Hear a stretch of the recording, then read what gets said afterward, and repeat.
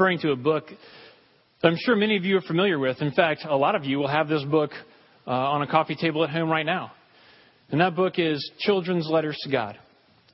Now, this book is kind of, oh, yes, I'm supposed to dismiss the kindergartners and first graders.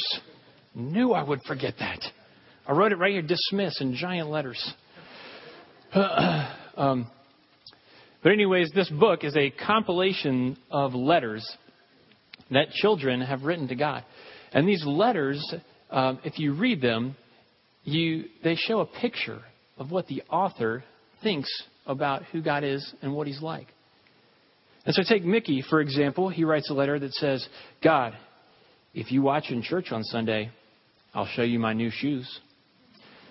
So I like Mickey's zeal, but he sort of has this picture that, God's at church, but he's not really maybe a part of the rest of his life. Or there's Raphael, who says, God, if you give me a genie lamp like Aladdin, I will give you anything you want, except my money or my chess set. So Raphael has this picture of God as someone that you can kind of bargain with. And Raphael seems a little more interested in the gifts rather than the giver. Sarah writes, hey, is it true that Dad won't go to heaven if he uses his bowling words in the house? So Sarah has been given this picture of God that you need to be a good little boy or girl. And there are some things that God won't tolerate. So watch out. Last one, Joyce writes, Dear God, thank you for the baby brother, but what I prayed for was a puppy. So Joyce apparently has this picture of God. I don't think he quite understands me. He doesn't understand. I know what I needed, and he's given me something else. And so those are cute. They tell us probably more about the child than they do in actuality about God. But I wonder if I could take your prayers, the prayers that you most recently prayed, and if I could read them out, what picture of God would it show us? And see, this is so important because what comes into our minds when we think about our Heavenly Father, it's the most important thing about us because it controls every aspect of how we live. I mean, I can remember the first time I heard the glorious gospel of God's grace, that God loves me, that He sent His Son to die for me. I was so moved by that, and my heart was warmed. And then somewhere, this idea crept into my picture of God that if I worked a little bit harder, He would love me just a little bit more. And I didn't realize that probably infected in some subconscious way even the message that I preached. That I wanted you to know the glorious gospel of God's love. And I wanted to help you live for Him. Because if you worked hard, He might love you just a little bit more. That's not the right picture. Maybe your picture's on the other end of the spectrum, and that when you picture God, you imagine an imposing figure. And when you look at His face, the expression on His face is one of disapproval, disdain, disgust, because of some failure in your life, some event in your past, some sin that you're wrestling with. That's not the right picture either. So what is? Well, here in Luke 15, Jesus is speaking to two groups of people. He's speaking to the bad people, the tax collectors and the sinners. And He's speaking to the really religiously good people, the scribes and the Pharisees. And the tax collectors and the sinners, they probably have all manner of undefined and ill-defined pictures of who God is and what He's like. But the Pharisees and the scribes, they know exactly what God is like. They've got Him all figured out, or so they think. But neither one has the right picture, neither group. And so in response, Jesus tells a story and gives us the true picture. And we must adopt this picture of God. Because our picture of God controls how we live. So what does Jesus' picture reveal? Here's what we're going to be talking about today. If you're a note taker, here's the 3 points you need to write down. Jesus' picture reveals a Father who removes obstacles for his children. It reveals a father who restores relationship with his children, and a father who relinquishes his rights on behalf of his children. That's what we're going to be talking about today. So his picture reveals a father who removes obstacles between him and his children. As you read the first part of this parable in Luke 15, there are two major obstacles between the father and the younger brother. One is probably obvious, one not so much. You've got the younger brother's sin, and you've got the law. You see, his son's sin and Jewish law were major obstacles between the father and the son. So how does the father deal with this? Well, his love overcomes sin. I mean, let's consider the picture of this younger brother for a moment. The younger brother is a picture of sin and rebellion. Verse 12, he comes to his father, for our first introduction to him, and he says to his father, "Give me the share of property that's coming to me. You know my inheritance, Dad? I want that now. You know that thing I normally get when you die? I want that now." Translation, I wish you were dead.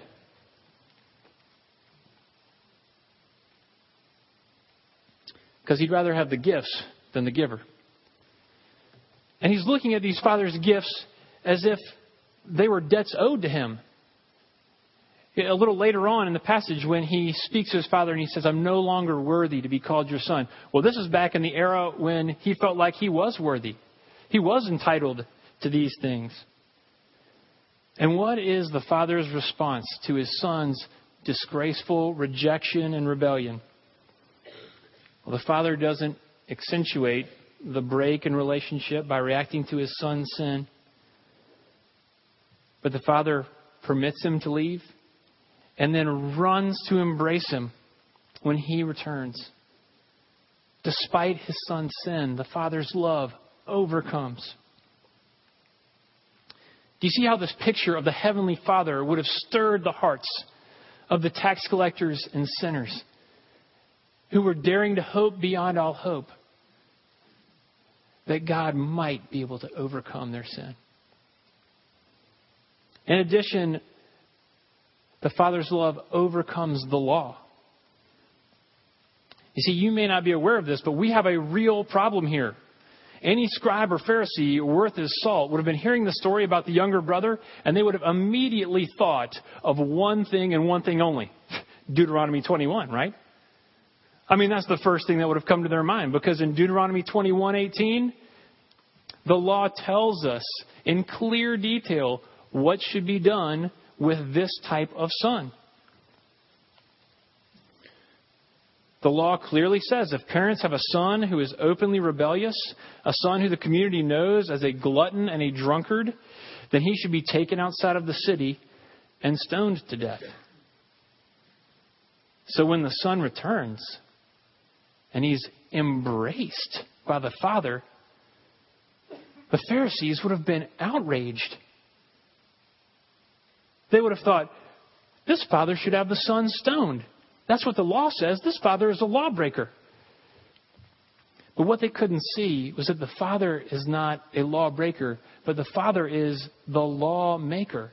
That someone greater than Moses was standing right before them, trying to correct their picture of God and beginning to show them that salvation does not come through the law, because the law cannot redeem, but the lawgiver can. I mean, you can imagine a scene if you were to walk into a courtroom and you open the door and there before you, you see the judge kind of sitting up behind the bench. And just as you've walked in, he's banging his gavel down, pronouncing the verdict of this case, that there's a young man who's guilty of embezzling money and there is a hefty fine attached to the penalty. And then you look over at the young man, this kind of disheveled reprobate, and his head is tilted down in shame and rejection as he's sitting there having to endure that verdict. And then the unexpected happens. You see the judge stand up and walk from behind his bench and come down and take off his robe and say to him, son, I'm so glad that you came back, and I'm going to pay the fine. I'm going to say, because the defendant was the judge's son. I'm going to pay the fine. And guess what? We're going to go out tonight and we're going to bring all your friends and we're going to celebrate because we're together again. You see, that father, there was an obstacle there of his son's sin and rebellion, but the father has moved towards him. His love has overcome it. There was an obstacle of the law. A fine needed to be paid, but the father pays it. Our Heavenly Father is like that.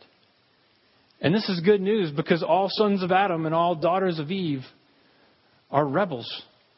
And I know you may think, well, ease up. I've never run from God to a distant country and I've never demanded my rights from Him. But I wonder, have you ever lost your health temporarily due to sickness or due to an injury and been mad at God? I have. Because that reveals I was mad at God because I felt entitled to those things. I felt like that was owed to me.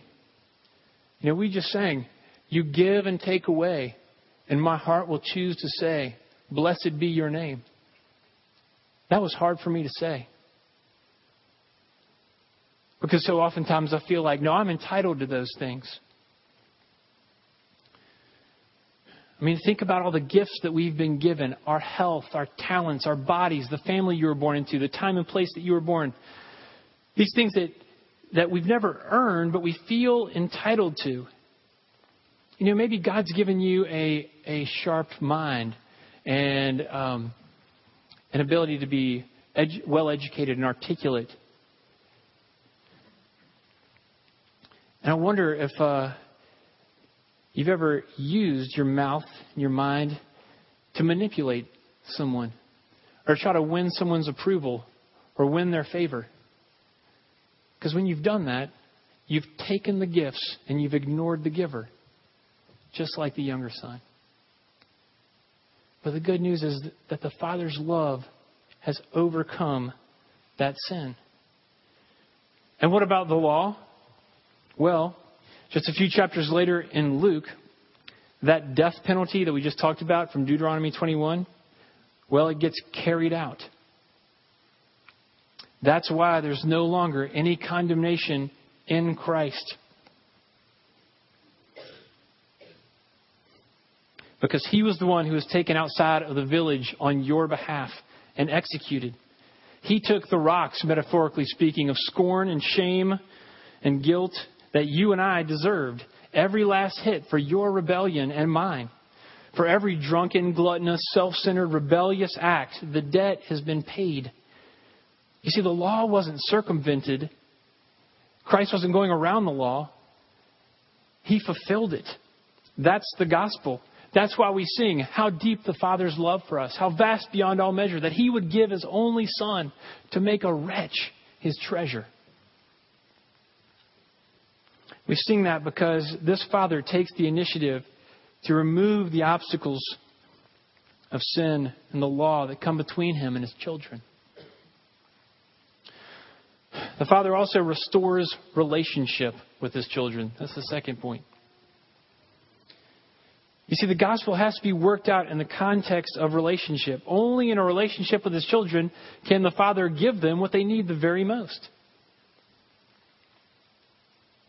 In this picture, the Father offers His child two things: dignity and identity. So first, the Father offers His Son dignity. There's a lot of other things He could have offered that wayward son when the wayward son comes back home. Maybe a cup of guilt, truckload of shame, a barrel full of steely, cold-hearted bitterness. Those are more along the lines of things that we might expect. Or maybe I'm just revealing things about my own heart. But this Father is not like that. This Father, who is previously robbed of His dignity by the Son, gives Him dignity all the more. Just like we just sang, when our hearts were far away from Him, His love went farther still.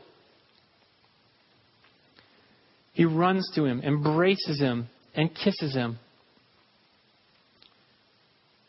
This Father is communicating, or Jesus is communicating a crystal clear message to this audience about the Father.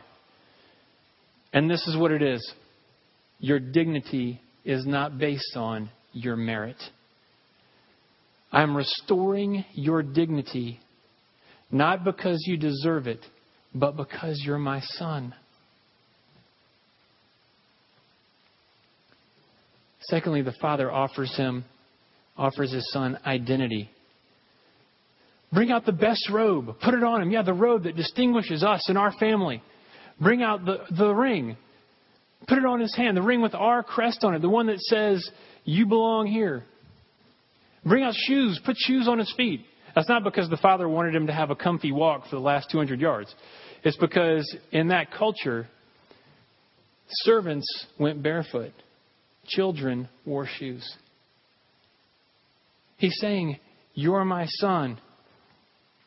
And then the Father uses the word that the younger brother thought he may never hear again. My son. My son was lost, and now is found.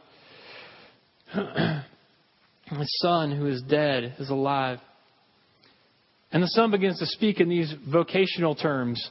You know, I've sinned against heaven and against you. Let me just work for you as one of your hired servants. And the Father won't have any of it. In fact, as I read the story, I picture the Father embracing the Son and just kind of covering His mouth before He can get that part out. Because the Son doesn't even get that part out the second time. Let me work as one of your hired servants. I think this is a sign of penitence in the Son. Like the tax collector in the church.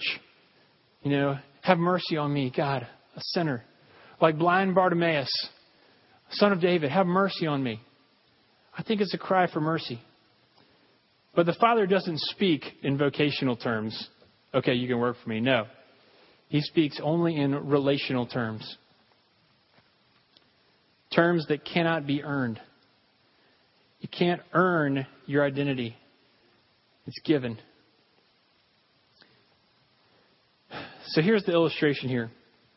I mean, do you think the Son can really earn His dignity and His identity back? So if you can picture, I have a 4-year-old son named Sam. So if you could just picture us in our home, and Sam starts to play with some matches. And I say, Sam, don't play with matches. They're dangerous. And I walk outside of the garage. And then Sam goes on to play with the matches. Why? Because they're dangerous. And kind of in spite of me, says, I'm lighting these suckers up anyway. And so, boom, he lights them up. Fire, throws it in the trash can. It's like, I'm done with that. Well, the trash can catches on fire. Sam runs out of the house. No one else is in the house, but the house burns down. And so now what's left is a pile of ashes, Dad, and Sam. I'm not going to lie to you that there would be a little bit of an issue in our relationship at that point. Okay? And my guess is, and knowing Sam too, that Sam would be feeling a tremendous, overwhelming amount of guilt and shame at that point. And it would be easy for me to accentuate that. You fool. I told you. But what he would need more than anything else is for me to say, I love you.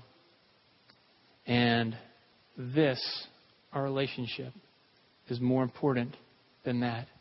He would need me to restore his dignity. And it would be preposterous to think of Sam, 4 years old, saying, no, Dad, I've got it. I'm going to make this up to you because I'm going to go get a job at McDonald's and I'm going to earn some money and I'm going to pay back everything that I owe. I mean, he can't even reach the drive-thru, you know. Here's your milkshake. You know, I mean, that's not going to work. He cannot earn it back. His identity has to be given to him. Son. So what is this audience learning from this picture of God that Jesus is painting? Well, one thing they're learning is that sinners are welcome to come home to their Heavenly Father.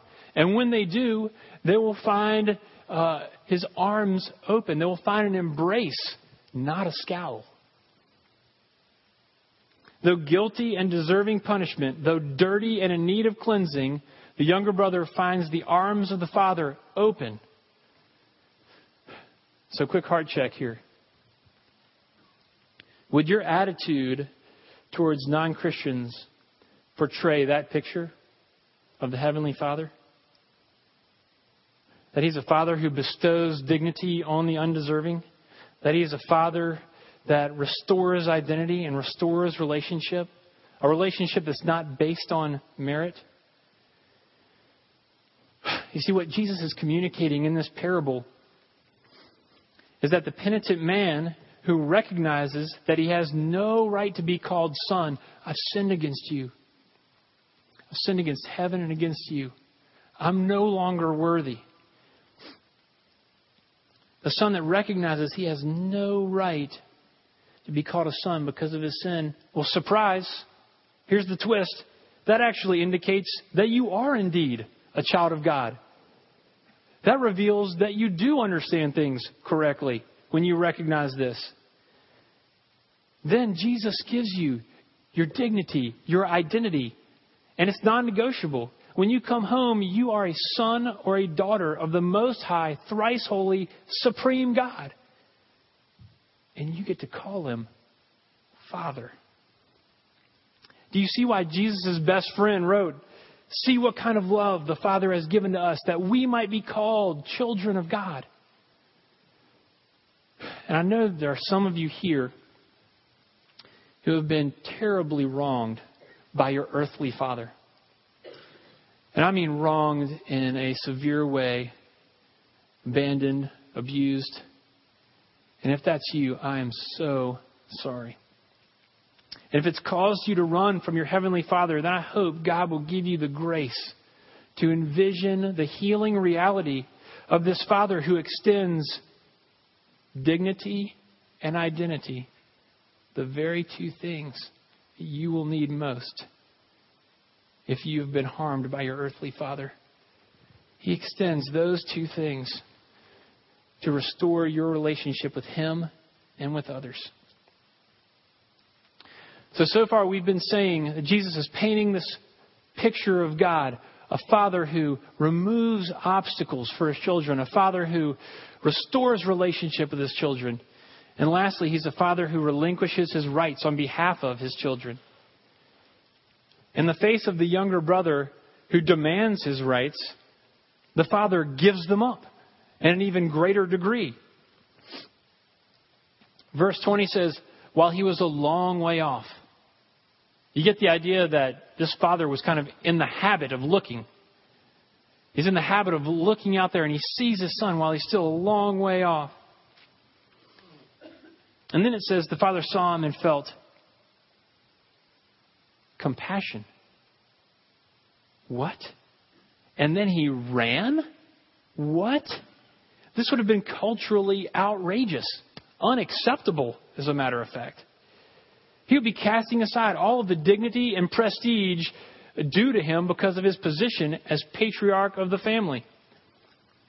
I mean, listeners would have quit thinking about this wayward son stumbling home, and all of their mental attention would have turned to this father who's lifted up his gowns and shown his legs and run, all things that were just culturally unacceptable at that time.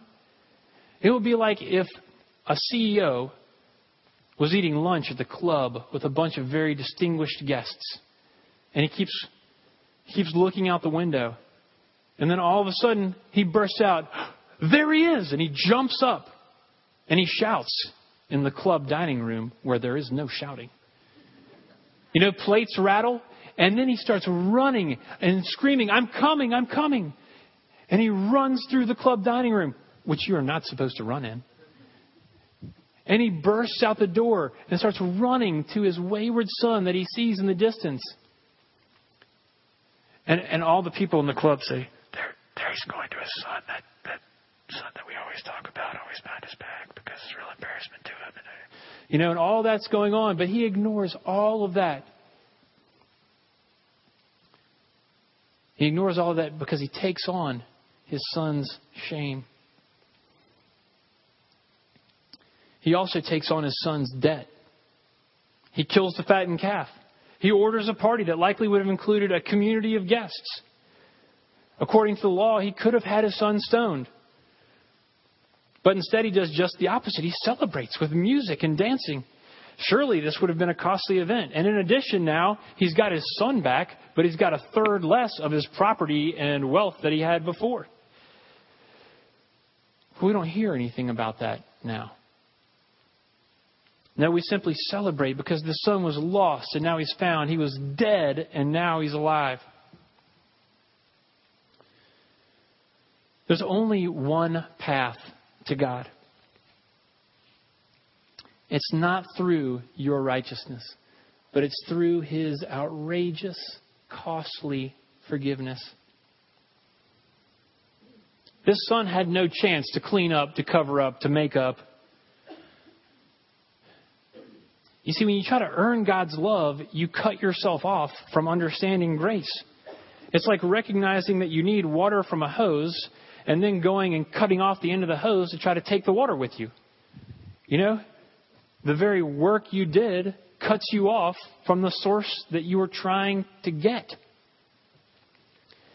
Now, the younger brother here is probably going to have to address some issues with his father resulting from the decisions that he made. But now he can do it in the context of a relationship because his father relinquished the rights to cut him off. And you'll notice one thing about the father as he speaks with both sons is there's something that he repeats twice, something that seems very important to him. He's the only one who sees it. It's this idea that he was lost and he's found. He was dead and he's alive. The father seems to have this understanding of the magnitude of what that means. Because I don't think we understand the scope of the debt and the shame that we've caused. I can remember sitting in Jerem Barr's class in seminary and him telling us that we were going to write a paper on the deepest, darkest sin that we struggle with in our lives. How's that for an assignment? And he wanted us to do this because he knew that we were going to be pastors, or most of us, and he wanted us to get comfortable talking about exposing our sin because he knew we were going to encounter all manner of sin as a pastor. And so we had to become better at articulating our own. So I wonder what you would write about if you were given that assignment. And see, as we were wondering what we would write about, he continued and said, this is going to be a very difficult assignment. And you're really only going to scratch the surface because in truth, you have no idea how wicked you are apart from the grace of God. And I was mildly offended by that. But that's just because I'm prideful. And the more I thought about it, he's right. If we could pull down the screen and play a video of all of your sin, of every errant thought, of every deviant behavior, it would be overwhelming. The shame, the debt, it would crush us. And so the Father relinquishes his rights to hold it against us. And he takes the sin and the debt on himself. It's a debt that only he can pay. So here in Luke 15, Jesus tells us a story about a father and two lost sons. And we must adopt this picture of God. Because what comes into our mind when we think about God, it's the most important thing about us. It affects everything. So picture this father removing obstacles of sin and legal demands that stand between him and his children. Picture this father who restores relationship with his children, giving them more dignity than they're able to steal, renewing their identity that they reject. Picture this father who relinquishes his rights by taking on his children's debt and shame so they can enjoy fellowship with him. How can he do all that? Well, back to Deuteronomy 21. I wonder if anybody turned there during the sermon. If you did, you may have noticed that right before Deuteronomy 21:18, the verses that we talked about that talk about how to respond to a rebellious son, the verses just before that talk about how a father should distribute his inheritance if he has two sons. Older son gets 2/3, gets more responsibility. Younger son gets 1/3. And then Deuteronomy 21:18, we have the verses about how to respond to a rebellious son. And then what comes right after that? That's where Deuteronomy explains that a man hanging on a tree is cursed by God. So Jesus is bringing these ideas together here in Luke 15. And he's covertly pointing ahead because there's going to be a man hanging on a cross, taking the curse of God, removing that obstacle, restoring the relationship and relinquishing his rights, and becoming sin so that we might become the righteousness of God. That, Christ community, is our Heavenly Father. Let's pray to him.